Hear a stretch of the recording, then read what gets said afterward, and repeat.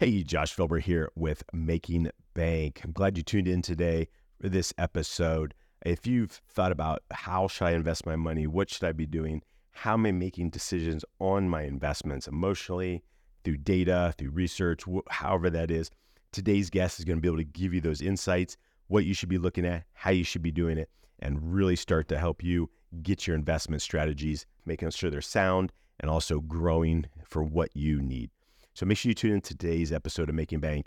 And guys, I appreciate your time and your attention watching the show. I really appreciate it. If you don't mind liking and sharing, loving this video, send it to somebody that you know could benefit from this show, as well as comment below. Guests love to see the comments so they can come back and respond and help you out. And again, I really appreciate your time today, and thank you for watching Making Bank. You are listening to Making Bank, where we uncover the mindset and success strategies of the top 1%, so you can amplify your life and your business. Welcome to Making Bank. I am Josh Felber, where we uncover the mindset and the success strategies of the top 1%, so you can amplify your life and your business today. Super excited for today's guest. Brad Barrett is the managing director and partner at One Capital Management, a private wealth advisory firm managing over $5 billion in assets. With nearly over 20 years of experience in the financial service industry, he is passionate about finding new ways to educate investors. He's having the heart of a teacher. He shares his knowledge and his experience through his weekly YouTube podcast and radio show, Make Your Money Matter. His show aims to change the way people think about financial advice so they can make better decisions with their money. So I'm super excited to welcome Brad Barrett to Making Bank. Hey, Josh, thanks for having me. I appreciate you having me on. Yeah, definitely. So excited to dive in and see what we can help people with. But I guess kind of give me a little bit of background. What got you started? Did you start as a kid as an entrepreneur, or is this something that just happened later in life? Kind of give us that little insight. Yeah, it's kind of funny, honestly, and I love listening to your show because I hearing all the backgrounds from people and just everything. And for me, it's interesting because I kind of joke with some people sometimes, I've never flipped a burger before. So, when I was 16 years old, something cathartic happened in my life. My father had worked for a company for like 20 years. Like most people, was a company man, invested a lot of his options, and just as the growth of the company and the acquisitions were happening into stock options. And long story short, the company went bankrupt. It went from like a $65 stock to like zero in like 3 days. And I was 16 years old. I had two younger sisters. It's just one of those things in life where I still to this day, Josh, I don't even know what I kind of blacked out, and I walked into a bank and I was just like, hey, I want a job. And I remember at that time, honestly, God kind of touched my heart where it was like, I wanted to learn two things, right? I wanted to learn everything I possibly could about money so that what I just experienced through my dad, who I looked up to, right, didn't happen to me. And then I think at that same time, God was like, this is what I want you to do with your life. And so 16 years old, I'm a teller at Washington Mutual, God rest its soul, another company that decided to go under, right? So I just, it's like, and so never looked back, and started my practice as an advisor when I was in college, getting my economics degree. And, 19 years later, here I am, and joined One Capital Management about 13 years ago. At the time, there was like 7 of us. We had about 560 million or so under assets under management with clients. Okay. And we grew that in the past 10 years to just over 5 billion. So it's been quite a ride, and we went from 7 people to 90. So there's plenty of stories there with the acquisition models and just, building a company. And as a financial advisor, our main role is being a financial advisor, but we're also business owners. So we had to kind of adapt to those transitions. And so that's the quick and down and dirty background into how I'm here today. No, that's awesome. So obviously being around financial wealth and investing and working with a lot of high net worth individuals and stuff, where do you see, I guess, the challenge or the people have that investing their money, or what do they get wrong, or I guess how are they looking at it where they should be looking at it a different way? Their emotions, their mindset. I've been doing this so long, and I'll say that I've been in front of people and have clients who have zeros behind their names that you and I can't even count, kind of thing, and guys who have 1 or 2. And what I'll share is the difference is it's not that person with multiple zeros behind their name or in their account had some, get rich quick scheme strategy or something like that. This was tried and true discipline for the most part that I see. It's also the willingness to understand that failure and pain is actually a really good teacher. And, we have clients across, the United States, over 2,000 or so, and different aspects of life, whether they're athletes, business owners. We have, a whole retirement plan solutions platform dealing with corporate services. And that's where I kind of see a lot of the entrepreneurials that I know you speak to a lot, Josh. And just, I would say this is like, and I say this a lot on our show as well. It's like, it's where you put your zeros. It's like, having wealth or worth or whatever term you want to use in the investing or money world, it's kind of where you put your zeros. Like I have some clients who just want to put their zeros in zero regrets. Like they want to live life to the fullest and they want to have that happy marriage between making a money that can, support their lifestyle, but they're not trying to go and reinvest back into a company or an endeavor or an entrepreneurial aspect. And I think as advisors, we need to honor that. And so we tailor a plan to that person. Essentially, we meet their needs and we kind of meet them kneecap to kneecap, or nowadays via Zoom sometimes, right? And just kind of meet where they're at. And so I think psychology, to your direct question, is one of the things I notice a lot that plays into how we look at money. And for anyone watching or listening, I mean, I don't care if you're investing, you're in a business, in a 401k, whatever it might be, there's 2 D's that I talk about all the time: discipline and discernment. And if you hold those true, you'll be fine, really. And the whole thing is, just try not to look over the fence too much. Comparison's the thief of joy, right? So you just don't want to get trapped right in those kind of mental constraints, if you will. What do you see that people like Elon Musk or other billionaires or multimillionaires, what are they doing different from an investing standpoint that might be like the person that was working for a company making $100K a year, has their 401k and that kind of a thing? They're betting on themselves. Okay.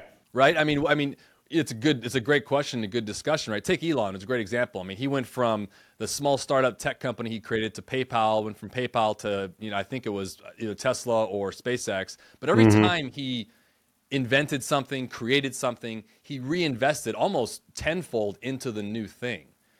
And I think a lot of times when you look at entrepreneurs, there was an old statement that I heard a long time ago that I loved. It's right. If you're not willing to fail at something for 5 years, making no money at it, don't even start it. Yeah. Right. I mean, and I always thought early on, I'm like, that's pretty aggressive. That's kind of, like, geez, right. It kind of steers you away from a lot of things. But being a business owner myself, having other endeavors I've done as well, and obviously mainly being an advisor with my clients, the ones that are successful, back to your original question, which is good, I've noticed that they didn't necessarily go into it to go and make millions and billions. It was the idea that it was the love of the game that was important to them. And so I think someone like an Elon, which is a great example, I've never talked to him before, but if I did, I would argue that he likely is just absolutely infatuated with the love of creating versus consuming. And I think when, you for a lot of us, if we're honest with ourselves, we're usually doing something to have the ability to then consume something, which again is not a bad thing. Sure. But, for someone like him who's been uber successful by many standards, he fell in love with the process, not the ultimate goal. And I think we can use a lot of that for our own wealth building, right? I mean, if we fall in love with investing in our 401k every 2 weeks, as not sexy as that is, it'll build. If you can fall in love with, living within your means, not spending over what you make, again, as not sexy as it is, guess what? It works. And so I think there's a lot of, we look at the iceberg theory, right? I mean, I'm sure you talk about, it's like everyone sees the top part, the glamorous part. Oh, he's got billion, whatever, right? High net worth, whatever you want to call it. But they're missing the whole 80% of it below the water, and I think there's a lot to see from that. Yeah, and that's so true. I mean, we got to look at where, where all the hard work is coming from. I mean, it's that's what's taking it to build it and to, build in what you're actually seeing on a daily basis from the outside. Right.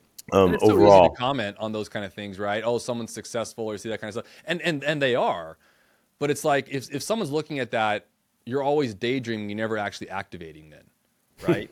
And a lot of times it's just taking that first step. I know how, trust me, we were planning on talking about this one today, but it's like, I know how elementary that sounds, but it's kind of like the old saying, like Alexander Graham Bell, I think, said it, right? It's the difference between success and failure is taking action. I mean, there's nothing more complicated than that, right? And I think that matters. So whatever endeavor someone's looking at doing, whether it's investing, building wealth, paying debt off, starting, creating, building a company, it's taking that first step. It matters. Yeah, for sure. Like I've had other people. I had a great tax advisor on the show. He works with a lot of high net worth and figuring out how to bring tax strategies into play to reduce that 30% down to 5% and things. Yeah. Where are the wealthiest people putting their money today? Is it treasury? Is it real estate? Is it investing in other companies? Like, what should we start to look, because obviously with the way the market conditions have been and the trends and things like that. At the risk of I'm not asking for financial advice, just so. No, I know. And obviously anything I'm saying here, I would say very, very clearly, make sure you seek counsel and for your own specific, stuff going on. But I love the question, and I'd answer it this way actually, which has nothing to do with advice so much so as it's relative, right? I mean, if you were to take someone, like when we do a plan, when we sit and do a discovery meeting with a client, which I have in a couple hours with a new client, right?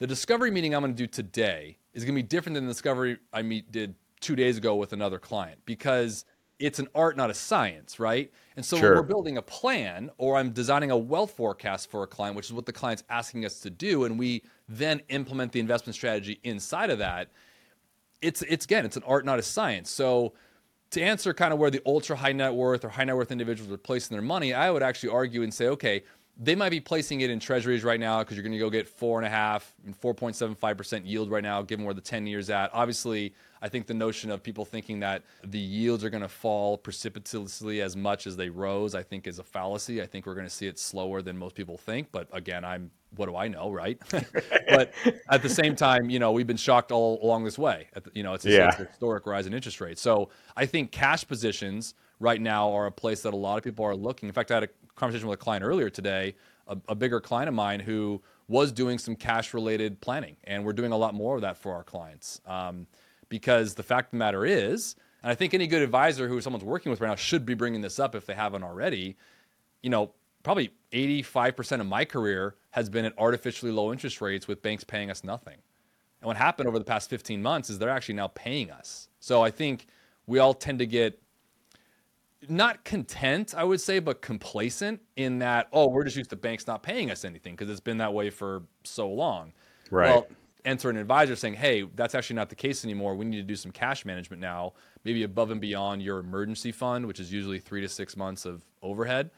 If you're in cash right now over your emergency fund scenario, cash management's a great play. I know a lot of clients that we're looking at that span the spectrum of wealth are looking there. I also think that, what we saw last year through some volatility, market disruption, things like that, they were dollar cost averaging. And I think everyone should continue that. I think there's some really key elements to that. I understand that, again, back to our original conversation a couple of minutes ago, that emotions play a lot in this, but be careful what the mind tells you, right? The mind's telling you, the market's going down, so you need to fear. And what I'm trying to share with people, I'm not saying just go invest across the board, but there's definitely some positions that have come down that likely aren't fundamentally true, right? Maybe it's CEO had a mistress kind of thing, or they are getting hit. I mean, it could be anything, right? It could be anything. Sure. We call them black swan events in economics. Yeah. And it could be anything. And so a good advisor, or someone who's going to invest for you or with you, is going to look and find under the hood, if you will, some of the positions that are down, but aren't down, that are good buys, because there are those. Yeah, no, and that's interesting too, because I know our team was saying cash management positions, and the more you can kind of put there right now, one, because you're getting paid, but two, because of the buy opportunities and stuff that are going to be coming into play in the in the short term. So and we've been seeing that for the past little while. I mean, for a lot of our clients, and we do dollar cost averaging approaches, which is kind of buying throughout the volatility, you're able to average out your prices, right? And you get less, like I've always said, right? And this is a common statement, but it's not about market timing, but time in the market. And so the more you kind of keep to that discipline, the more you'll start seeing it bear fruit over time. And I know, obviously, the big saying, and we have it disclosed everywhere on our stuff, that past performance doesn't reflect future gains, but you can glean a lot from historical discussions within Sure. markets. We all can see that. So, You kind of mentioned emotion and kind of way people are looking at things from a psychological perspective about money. I mean, how should we have a direction with that? And I guess what's the best outlook on that? I'd say it's funny. My theory has really come from experience around the emotions we all bring into money. And I've seen it left and right. And most of my clients, if they were here with us, they would call me like almost a financial therapist, because it's really almost like, and I use it too. Like Veronica and my wife and I, we have an advisor here at our firm, because I share this with clients. Like, even though I like to think I know what I'm doing, and I understand markets and I'm a good investor, I do it for clients all across the board, I'm still a human being with emotions just like you. Right. So I think the first notion is to be honest with yourself and be like, look, and I think a lot of people think, oh, financial advisors, they just want, to manage your assets and don't do the DIY model of do it yourself. I'm all for that. I don't care. I just want you to continually invest and build your wealth, build a discipline around it. But like a lot of things in life, you need that accountability partner. You need that someone, that co-pilot, if you will, to kind of like work through with you some of the emotions and, kind of talk through, Sure. hey, I'm feeling this way. And it's kind of like, why? Did you read some social media posts? Did you have some discussion at a barbecue about something? And, there was some fear going on. It tends to, money is an interesting taboo subject matter that tends to hit some of our insecurities, I've noticed with clients. So if you're feeling down about something you've got in your life somewhere else, a concept or a topic about money will likely kind of filter in there and then make you do decisions that you wouldn't have normally done before, whether that's going crazy and splurging. A lot of times we see that, buying an investment that you haven't really researched, pulling out of the market, right, because of fear that's setting in. And there's really, Josh, if you look at it, right, there's two forms of behavioral DNA that we all have. And I think it carries into money, right? There's the God-given. It's no different than the color of our eyes, right? It's who we are. By the way, this plays in the whole nurture nature thing, right? So it's the God-given, like who we are. And then it's the circumstantial, like the stuff you've lived through. If I have a discovery meeting with a client, and a lot of my conversations and my questions have to do with where they've come from, their relationship to money. If they were raised with money with a silver spoon, they're going to have a different contextual argument around money than, say, someone who grew up on food stamps. Sure. Right? And I think that's important to just honor and just say, look, you are who you are, and I want to make sure that we can adjust your investments with that. But I also say with people, like, the more you know about you as you get into something as important about investing, I think the more success you're going to have. Right? I mean, it's like you're working with your best asset, which is you. And the more you know that and say, okay, if some subject matter comes up on this, I'll likely get disrupted because I have a preconceived notion towards that. So I need someone to check me on that kind of thing. And there's just a lot of things like that you work through when it comes to, the emotions of money. And it's recently I just saw, I don't know what it was on. It was social media or something. And I saw like a quick commercial thing or some guy influencer or whatever. I mean, I don't think he was above the age of 30, let alone, I don't know why he was talking about money or what his success was. So I have no background on this, but he was basically touting that, financial advisors are the devil and do it yourself all the way. Don't pay the fee. And look, fine. But it was funny, before he went into his 5 things to talk about kind of thing, right? He goes, if you can remove your emotions, and he said it so quickly, and then he goes into these 5 things you'll be successful, right? And I'm like, whoa, wait a minute. You just like glanced over probably the thing you should be talking about the most, which is Right. How do you remove your emotions? Are you a robot? I mean, like, yeah, if you're a robot, sure. But you're going to have emotions. You are, it's your money. It's a tangible thing that we all relate to, good or bad. And I think just to kind of gloss over it like that, I was like, ooh, I don't know about that. But Yeah, no, I think that's super important. And one of the things you kind of mentioned was kind of a discipline, whether you're working with a financial advisor, whether you're doing it yourself. What's kind of like that framework look like, from a discipline side of things that we should be looking at or kind of adhere to? Well, I think number one, it's like anything you would do, whether it's you're looking to go on a diet or a workout plan. I mean, having someone there to help you, I think, starts your discipline, right? It's the factor between motivation and discipline. Like I call it the coffee buzz. Everyone can be motivated before 9 a.m. because you've had a cup of coffee, you feel good, right?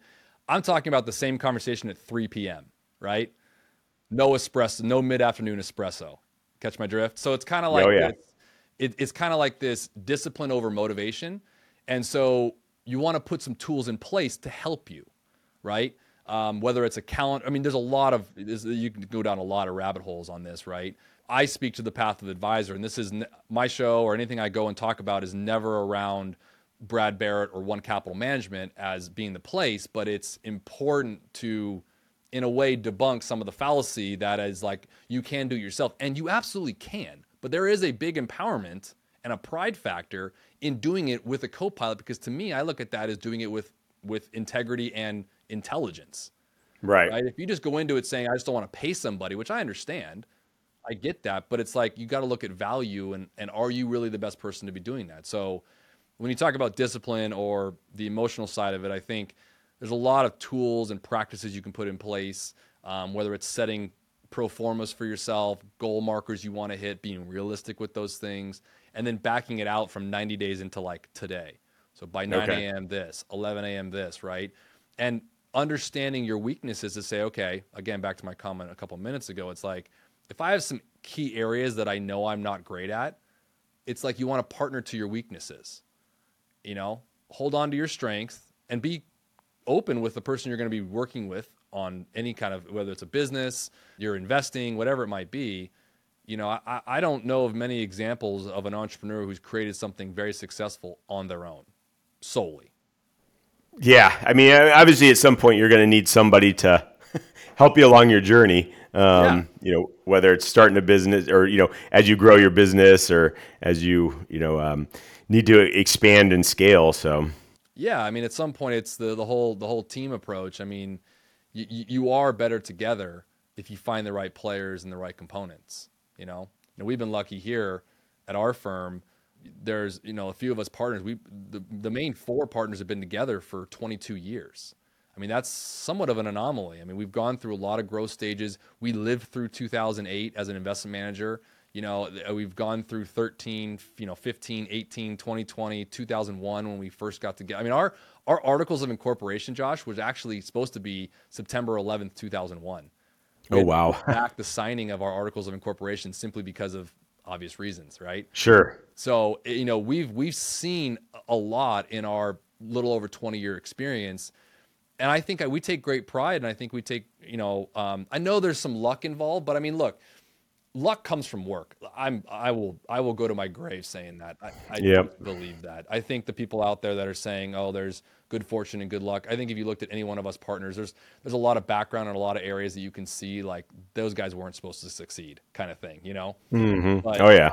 luck comes from hard work, and the fact that we're all still together, still ticking, I mean, it's a beautiful thing. And I think that speaks to just the partnership, having different characters involved, right?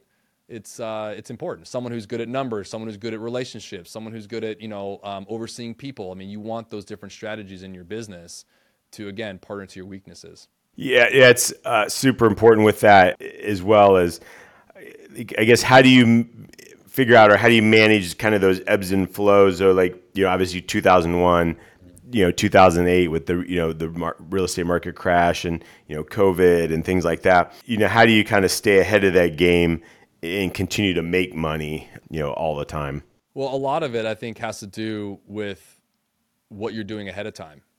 I mean, I know I'm gonna sound like just the typical advisor here, but it's like, the whole saying is no one plans to fail, right? You fail to plan. And so for us going to 08, like we don't carry debt as a firm. It's been a big theory of ours for a long time. Same thing. We've always believed that what we share with our clients, we should be living as well as individuals, as well as a business. So, I mean, I'm relating this obviously to our specific industry, no doubt. But, Right. I think when you go through or account for things that you don't know work. I mean, look, the one thing we know for certain is there's going to be uncertainty, no matter what business you're in, what sector, what industry, there's just going to be stuff you can't plan for. So you Sure. plan ahead of time to be ready for those kind of things. This is why you have retained earnings accounts in corporations, right? Not just for taxes or tax planning. This is for just business planning, right?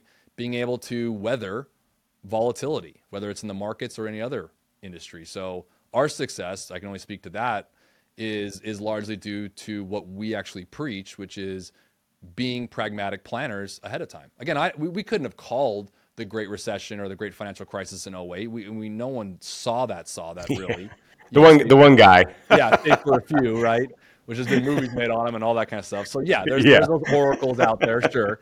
But we're no different than the person we invest with or the person watching or listening to this. We're normal humans just like you who just want to put aside for the rainy day and build how we can build. So our investment strategy within the business changed a little bit throughout those years, right? Where it became from thriving to surviving and then back to thriving, right? So you're going to go through those seasons and cycles, if you will, in any business.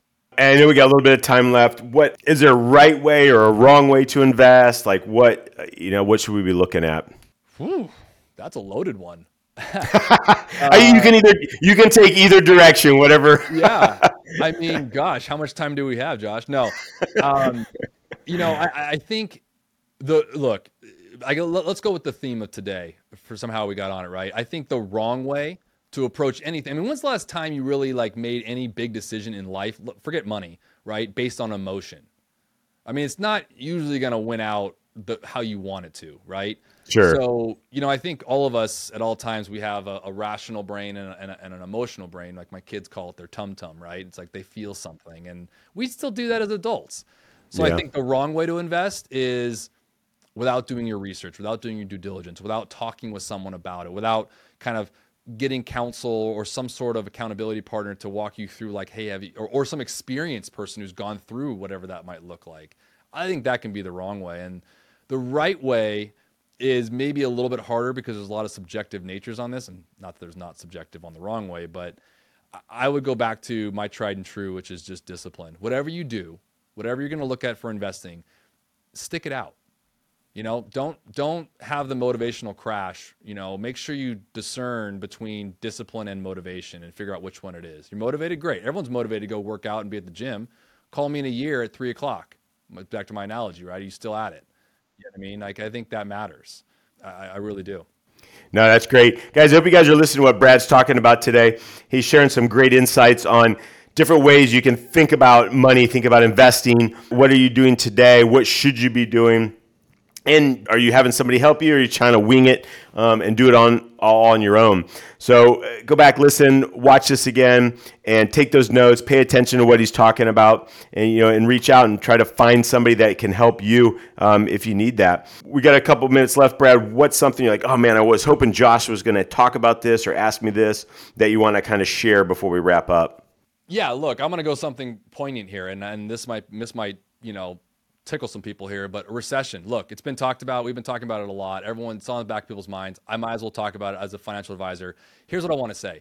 Whether or not someone agrees that we are in a recession, I think we all can realize that we've kind of been in one. And of the last 6 or 7 recessions that have been called in the last 40 years, all of them have been called in the 11th hour. Like, hey guys, by the way, we've been in a recession. I think it's important to remember this, okay? Also, the president does not, decide on this. The National Bureau of Economics Research does. The NBER. I know how nerdy that sounds. They're the official arbiter. Point is, invest through it, stay disciplined, dollar cost average where you can, live within your means, and you'll be fine. Awesome. Brad, I appreciate it. Thanks again for coming on Making Bank. Just an honor to have you on the show and get some amazing insight from you today. Josh, thanks for having me. I appreciate it. I am Josh Felber. You were watching Making Bank. Get out and be extraordinary. Thank you for listening to Making Bank. If you have enjoyed this episode, please leave a review, and sharing is caring. Follow Josh Felber on Facebook, YouTube, and Instagram for more. You can also listen to Making Bank on Amazon Alexa, Spotify, iHeartRadio, and watch on Apple TV, Success Thinkers Network, Amazon Fire, and YouTube.